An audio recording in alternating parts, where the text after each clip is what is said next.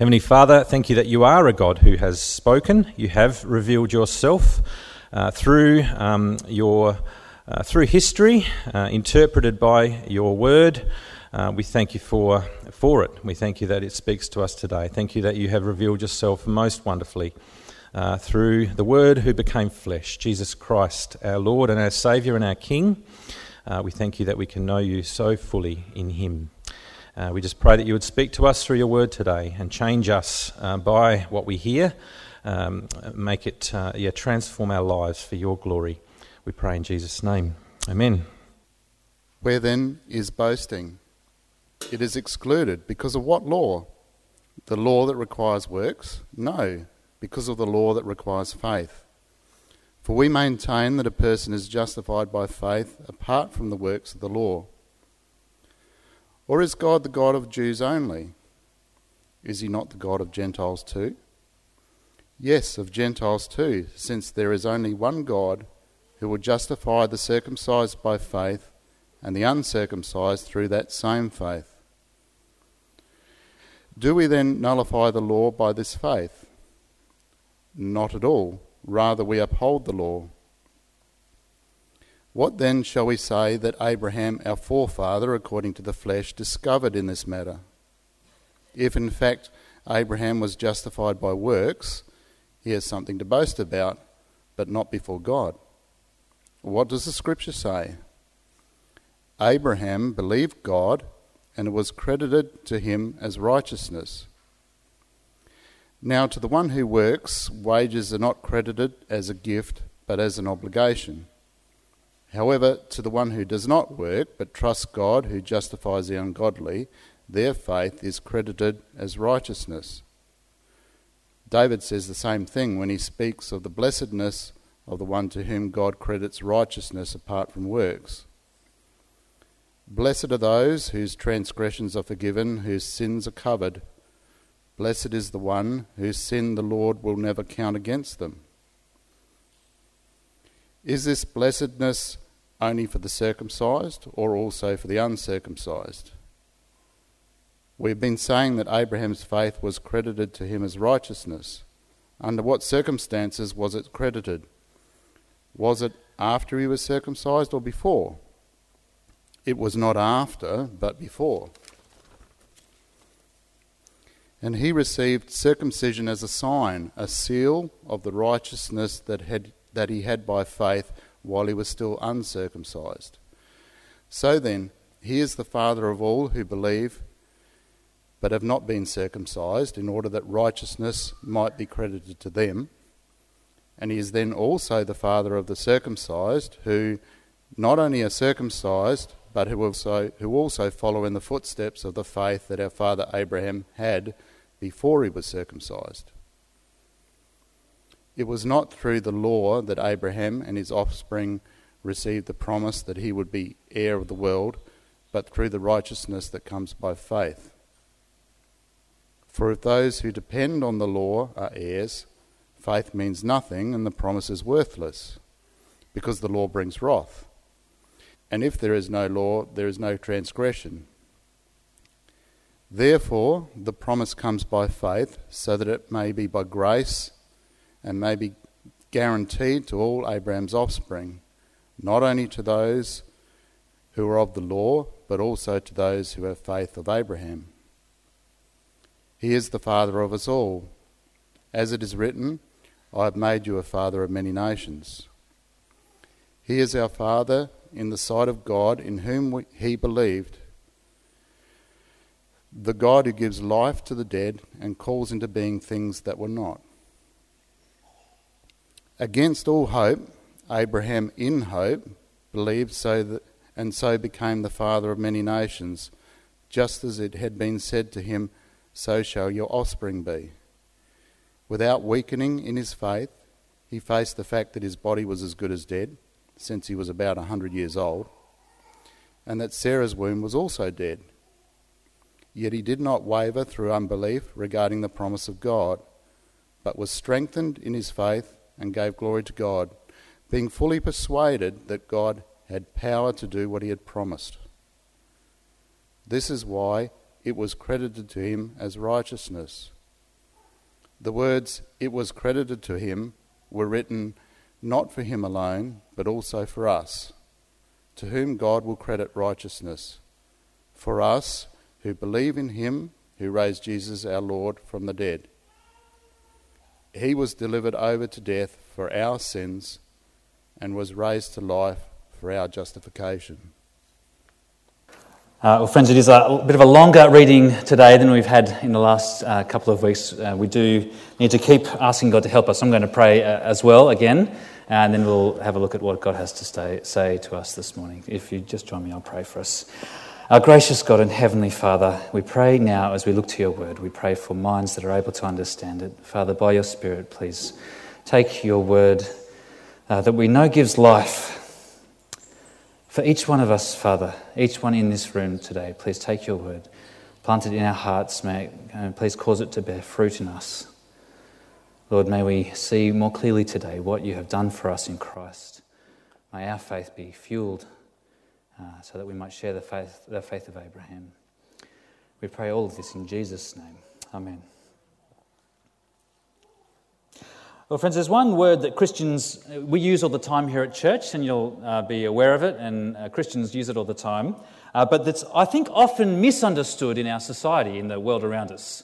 And if the word is one that comes up again and again and again through this passage, it's the word faith, right? It's the word faith. It gets used in a whole lot of different ways. Sometimes you might hear it used to describe a belief system, so you have different faiths. You have the Christian faith and the Buddhist faith and the Muslim faith, different faiths around the world.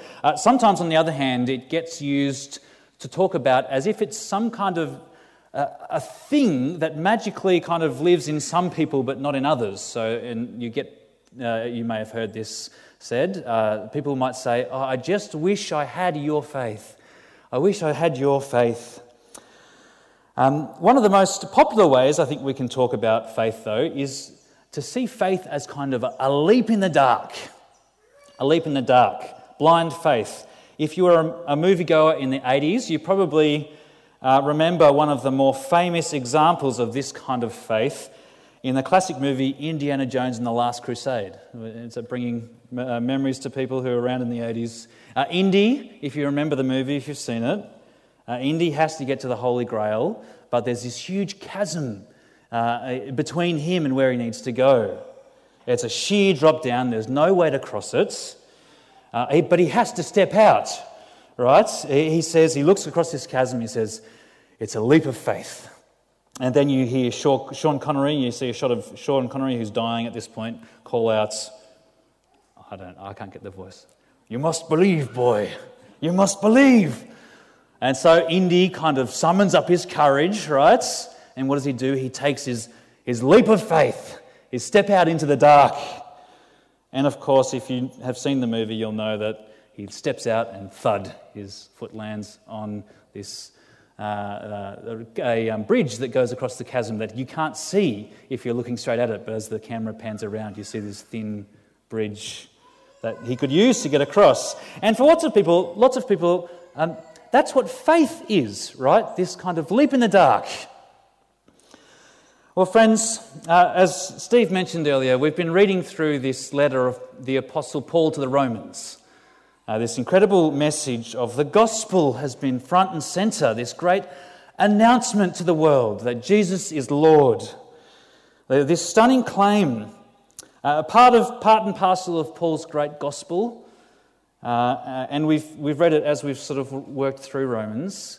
Part and parcel is Paul's great claim that all people everywhere, every culture, every race, every background, everyone who has ever lived has in themselves rejected God's good and loving rule and instead have turned to idols, to other things instead of worshipping the Creator, to worship created things. And because of that, all people, we've heard as we've read along, all people are facing God's righteous anger against human wickedness. When we're standing in his court, if you remember a couple of weeks ago, when we're standing in his courts before him as judge, none of us have anything to say in our defence. But then, of course, we heard last week, didn't we? We heard last week of the incredible relief of the gospel, this great jewel that Paul lays out on this dark background, the glorious reality of the gospel, that while we have no righteousness of our own, God gives us a righteousness, a right standing with him, gives us a righteousness from outside ourselves, not through what we've done, but through what Jesus has done for us. He took our sin, died our death, so that we could have his righteousness, his life. And we heard last week, a central part of the passage last week, that great little paragraph that we heard, it talks about how this righteousness that comes outside of ourselves is received by faith. By faith. It's given through faith in Jesus Christ. So what Paul does now, as he's sort of in this beautiful summary paragraph that we looked at last week, encapsulated the great gospel message, what Paul does now is zoom in on this idea of faith, on what faith is. And it's so important because if you've been tracking along up to this point, you'll know that in effect what Paul is saying is that while we have all sorts of distinctions between us that we think sort of separate us from other people, there is really only one distinction that really matters. If the gospel is true, if all of us are levelled before God by our sin, if the only way to be made right with God is through faith, then there is nothing else as important, is there? There's nothing else as important as faith. Nothing else matters as much. And so Paul spends this whole section that we've just heard read to us going into detail about this, about faith, about what this faith is, what it looks like, this faith that brings righteousness. And I hope we'll see as we work through that how different it is from all those other pictures of faith that we kind of have in our society around us. To have saving faith isn't simply to hold a certain set of beliefs, as in, this is the Christian faith, this is another faith. That's not what's on view in terms of saving faith, a list of things that you might believe in your head. And faith is not kind of a thing that I have that some people don't have. It's not a leap in the dark, it's not a blind stab. But for Paul here in Romans, this faith, and this faith that is crucial for every single person, that is the most important thing, is at its heart trust. Personal trust. Trust placed in someone who is trustworthy. Trust placed in someone who is trustworthy. And the great hope of this passage is that this trust can be a living reality for anyone. Because it's not based on you and what you do, what you have done, how good you are. The important thing about biblical faith, about this trust, is not the faith itself, but the one who the faith is placed in. That's the important thing about faith. And that's what will come out as we look through this remarkable passage. There's lots in there. We'll sort of get a bit of an overview of the whole thing before we draw some threads together. We'll help you, though, to have the Bible open in front of you so you can track along. There's also a bit of an outline in the handout that you may find helpful. We left off last week starting at verse 27 of chapter 3 there. Again, if you've been with us along the way, you'll know that Paul does this sometimes. He kind of raises questions that he thinks other people might be asking. He anticipates their questions and answers it before they have a chance to even ask them. He does the same thing here. He's just laid out this gospel, and then he goes on in verse 27. Should come up on the screen. Where then is boasting? It is excluded. Because of what law? The law that requires works? No, because of the law that requires faith. For we maintain that a person is justified by faith apart from works of the law. Or is God the God of Jews only, or is he not the God of Gentiles too? Yes, of Gentiles too. Since there is only one God who will justify the circumcised by faith and the uncircumcised through the same faith. Now, what's going on here, friends? In the background to what Paul's writing here, is the Jewish people that the part of a significant chunk of the Roman Church, Jewish Christians, Jewish people who had been given God's good law. The Jews had been given God's good law, but who had found themselves tempted to get their relationship with God all around the upside down, all around the wrong way. They were meant to obey God's law. They were meant to obey God's law, but it was as a thankful response to what God had done to them through trusting in His grace and salvation.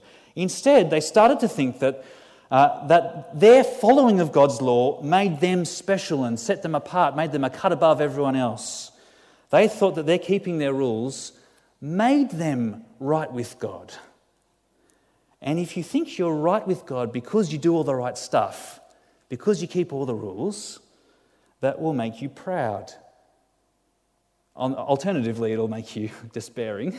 But if you kind of are self-controlled enough to do some of it and self-deceptive enough to not see your own sin, it'll make you proud.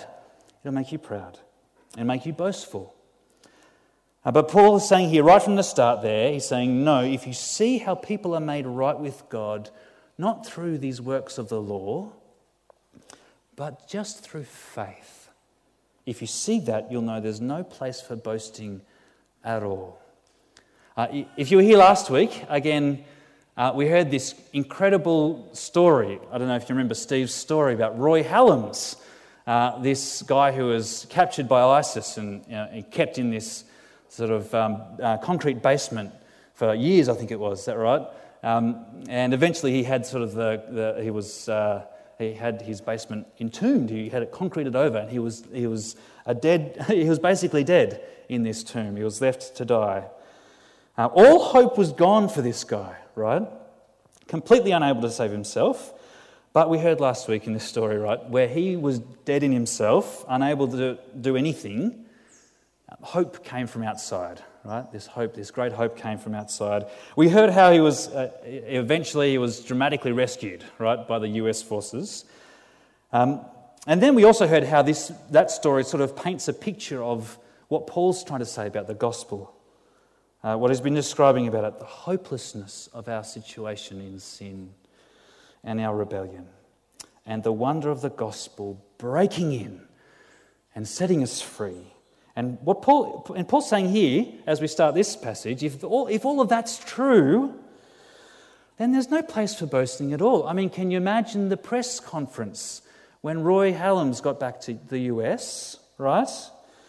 Can you imagine him getting back, and when he's asked how he was saved, leaning back with a bit of a self-satisfied smile and saying, well, I don't like to brag about it, but when I was lying helpless and emaciated, facing certain death, and suddenly the soldiers broke in, I did a pretty good job at letting them drag me out of the pit. You know, they tried to put some water in my mouth. I didn't spit it out. You know, I think I should deserve some of the praise for this rescue.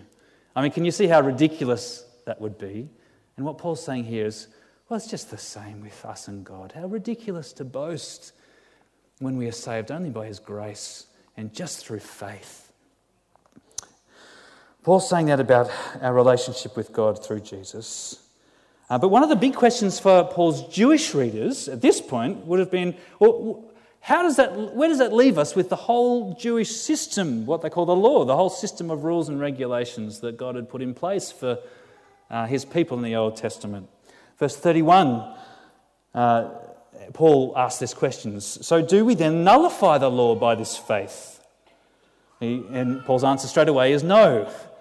We don't. Rather, we uphold the law. Not at all, we uphold the law. To be made right with God through faith, it doesn't undercut the law. It doesn't nullify it to mean it was totally useless and wrong. This is what the law always pointed towards in the Old Testament. It always pointed towards faith in Christ. The law is good in itself, but it was never meant to be used to earn us righteousness. It was never meant to be used to earn our way into favour with God. It was never meant to be used so you could say, look, God, I've done all this. I've kept your laws, pretty much. I've pretty much kept your laws, and so now I'm in the right with you. No, the law was always meant to be followed only after already been made right with God through faith by his grace. And when that order is reversed, when we think that obeying God makes us right with God, Paul says that only brings judgment and wrath. A few weeks ago in 3 verse 20, you can flick your eye up there, it says that this law brings knowledge of sin. It's faith that saves, not works. We spent a bit of time in this little chunk of this paragraph. What Paul goes on to say through the rest of chapter 4 is basically, he goes on to say, it's faith that saves and not works, and it's always been that way. It's always been that way. It's always been faith that makes us right with God. Right back in the beginning, which is why he zooms right, he sort of pans his camera right back to the very start with Abraham in chapter 4. Chapter 4, verse 1. What then shall we say? That Abraham, our forefather, our forefather according to the flesh, discovered in this matter. In fact, if Abraham was justified by works, he had something to boast about, but not before God. What does the scripture say? Abraham believed God, and it was credited to him as righteousness. Abraham's faith, his trust in God's promise to him, we're told, was credited to him as righteousness. And Paul says it's right back there, right at the start in Genesis, in the Jewish scriptures, right from the beginning. This idea of credited is really crucial here, this idea that his faith was credited. And you probably can pick it up from the word, it's a financial term, to credit something to your account. Abraham was sinful just like all of humanity. And if you know the story of Genesis, you'll know that. He wasn't perfect himself. He couldn't stand before God on his own. But God graciously called him. God gave him incredible promises. And he believed God. He trusted God's promise. And because of that, because he humbly received and trusted the word that God had given him, we're told that God saw that faith. And even though in himself he was a sinner who didn't deserve it, God gave him, credited a status of righteousness, of being right with him. God credited this righteousness to Abraham. Back in Paul's day, there were some who tried to get around this idea and who tried to make even Abraham's faith into a work. Let me explain a little bit about that. They said that his faith was more like his faithfulness, his obedience to God, and it was seen as a work that he did, and that God kind of owed him because he was so faithful. God saw him and saw that, and was in obligation to Abraham. And you can see why, right?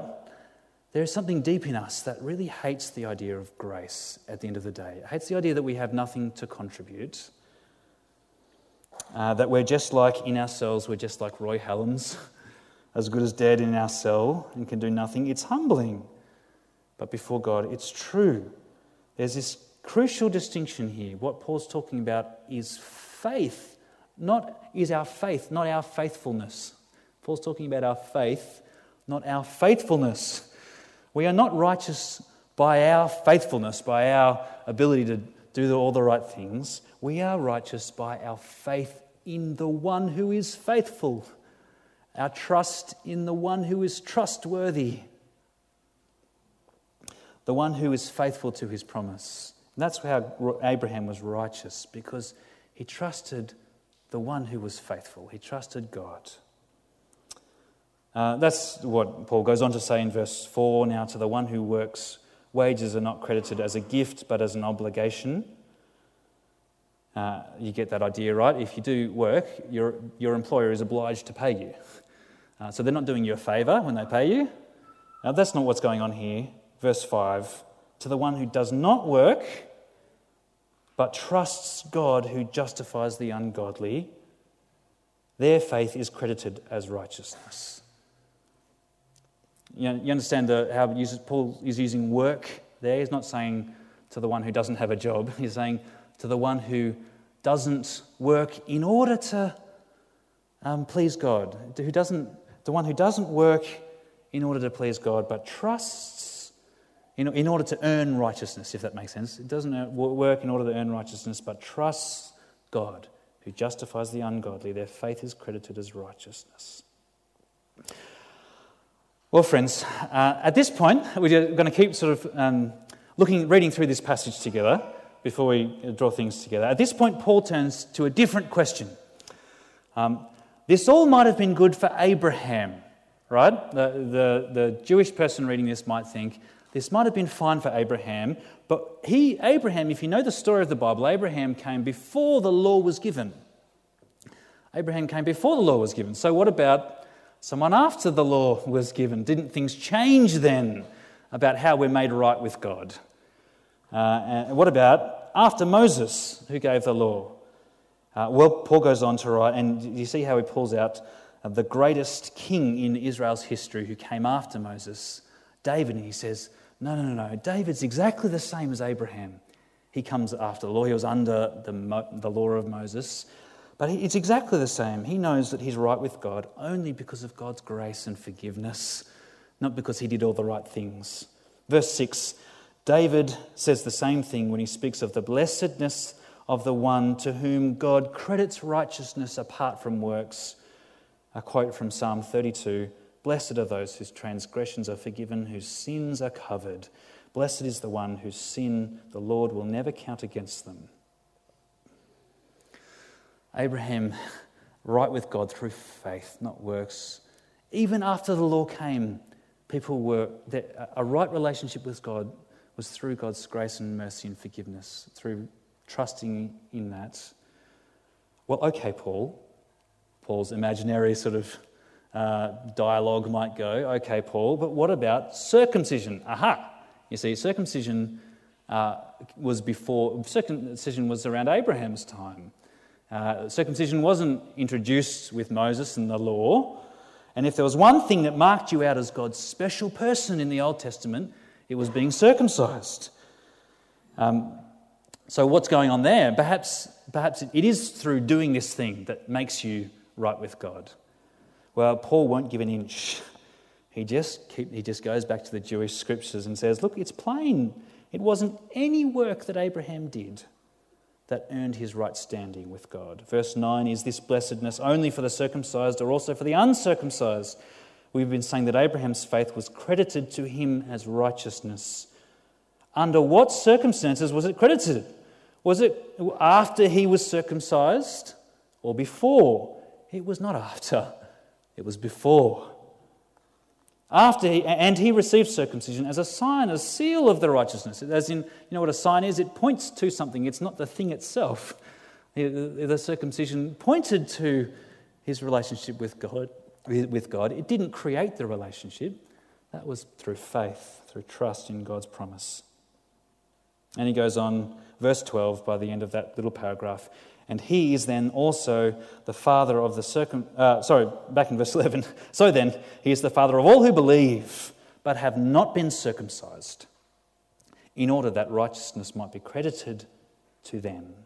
And he is also the father of the circumcised. See what he's saying here? But only the circumcised who follow in the footsteps of the faith. The important thing isn't whether you're circumcised or not. That was just a sign pointing towards your relationship with God. The important thing is your faith, your trust in God's promise, your dependence on him. And it gets worse for this poor person arguing with Paul. Don't get into an argument with Paul. He kind of just keeps turning the screws tighter and tighter. In verse 13, he says, not only are we right by faith and not by works, he goes a bit further and says, if you do depend on your works, on what you do, you are actually undermining everything. You're the one. So he kind of he turns the tables on the head. Remember before someone was saying, all this talk about faith undermines the law. No. Paul says, if you depend on the law, on your works, you're the one who is undermining faith. Verse 13, it was not through the law that Abraham and his offspring received the promise that he would be the heir of the world. You can read about those incredible promises in Genesis 12 and 15. These great promises that God would heal the world through Abraham's family. He would bring blessing to the world. It was not through the law that Abraham and his offspring received the promise, but through the righteousness that comes by faith. For if those who depend on the law are heirs, if those who depend on the law are the heirs, faith means nothing, and the promise is worthless, because the law brings wrath. And where there is no law, there is no transgression. There's lots in there, but I think at its heart, Paul's saying it's crucial to get this ordering right. Back at the end of chapter 3 we looked at, as we said, you depend on faith, you actually uphold the law. You depend on the law, you undermine faith, you nullify it. Okay, we've come to the last chunk of what Paul writes from verse 16 on. And from this point on, at verse 16, it should be coming up on the screen, Paul broadens out his discussion. He's really hammering home this idea that you're right through faith, not through works of the law. And he broadens it out, and he says, with Abraham, the whole world was always on view. The whole world was always on view. Right from the start, Abraham was promised he'd be the father, not just of one nation of the Jews, but of many nations, an international family. Verse 16, therefore the promise comes by faith, so that it may be by grace and may be guaranteed to all Abraham's offspring, not only to those who are of the law, the Jewish nation, but also to those who have the faith of Abraham. He is the father of us all. As it is written, I have made you a father of many nations. He is our father in the sight of God, in whom he believed, the God who gives life to the dead and calls into being things that were not. And then from verse 18, we get this beautiful description of Abraham's faith. We'll keep reading, verse 18. Against all hope, Abraham in hope believed, and so became the father of many nations. Just as it had been said to him, so shall your offspring be. Without weakening in his faith, he faced the fact that his body was as good as dead, since it was about 100 years old, and that Sarah's womb was also dead. He did not waver through unbelief regarding the promise of God, but was strengthened in his faith and gave glory to God, being fully persuaded that God had the power to do what he had promised. This is why it was credited to him as righteousness. Friends, we mentioned at the start different ideas about what faith is, if you remember. There's another popular version, and it's kind of an extreme example. It's the idea of faith as a leap in the dark. This is taking it to its extreme.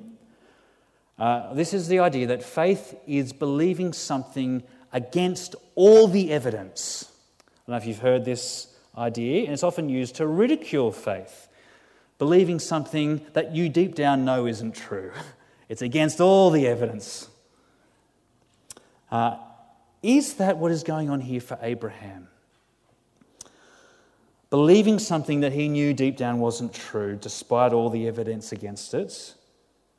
Do you see what Paul's writing there? Abraham certainly had lots of evidence against this hope. He had lots of evidence against his hope. Against believing that he'd be the father of an international family that would bring God's blessing to the world. Right, this incredible promise. He had lots of evidence that would suggest that was a foolish thing to believe. Almost 100 years old. Without any children. His wife Sarah, she was a little younger, but she was around 90 and barren. No children either. This is crucial, friends, and this is where we're going to sort of draw things together today. Can you see what's going on here for Abraham, this father of us all, this great man of faith? I want to suggest to you that it's not actually this idea of believing something that you really know isn't true against all the evidence. He did hope against hope. We're told that, right? He did hope against hope. But it wasn't a blind faith that went against all the evidence. It wasn't as if all the evidence was stacked up this side and he just suddenly refused to see it and walked the other way. No, you see what Paul's saying. There was plenty of evidence stacked up this side. But that wasn't the end of the story. He had one piece of evidence that outweighed everything else. No matter how significant they were, he believed and so became the father of many nations, just as it had been said to him, so shall your offspring be. What is this other reality that he clung to, even when everything seemed against him? He had the word of God. He had the promise of God to him. His faith was not irrational. It wasn't believing something he knew deep down to be a lie against the evidence. God had spoken. God had promised. There were many reasons for him to doubt that promise, as we've seen, his age, Sarah's barrenness, and it must have been so tempting to give up trusting in that promise, right? But he didn't. He knew God had spoken. And he knew God was the one who gives life to the dead and calls into being things that are not. And he was fully persuaded, despite everything that was over here, he was fully persuaded that God had the power to do what he had promised. Abraham trusted God and his word more than what his eyes could see. Paul finishes this section by sort of shifting the camera from Abraham to us. How this all relates to us who come after Jesus. Verse 23, the words, "it was credited to him," were not written to him alone, but also for us, to whom God will credit righteousness, for us who believe in him, who raised Jesus our Lord from the dead. He was delivered over to death for our sins and raised to life for our justification. See what's going on here, brothers and sisters. Against all hope, Abraham in hope believed, entrusted himself, rested in God and his word to him, the God who gives life to the dead. That faith was credited to him as righteousness. And Paul's saying it's exactly the same for us, except there's one major difference, right? Abraham had God's word to him, God's promise that he would make Abraham the father of many nations, and he would bless the world through that family, through his international family.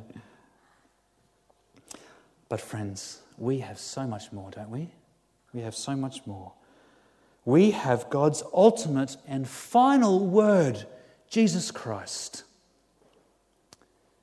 We have his written word, the scriptures that testify to Jesus, to the historic reality of Jesus' death and resurrection.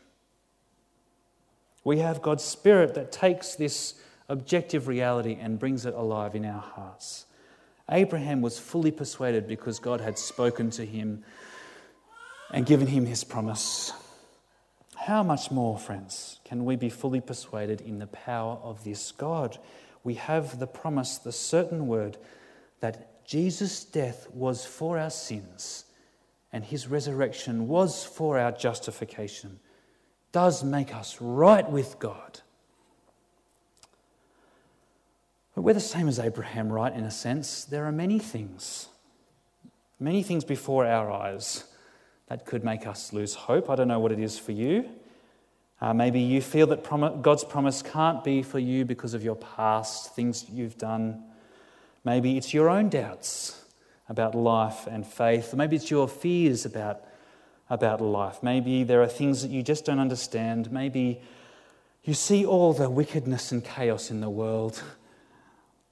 Maybe you've been hurt before and you've learnt not to trust anyone. There are experiences, many experiences we have, many things we see around us that can take away our hope. But friends, like Abraham, and infinitely more so, we have another reality that outweighs all of that. If you have seen Jesus, if you have heard his the great announcement that he is Lord of all,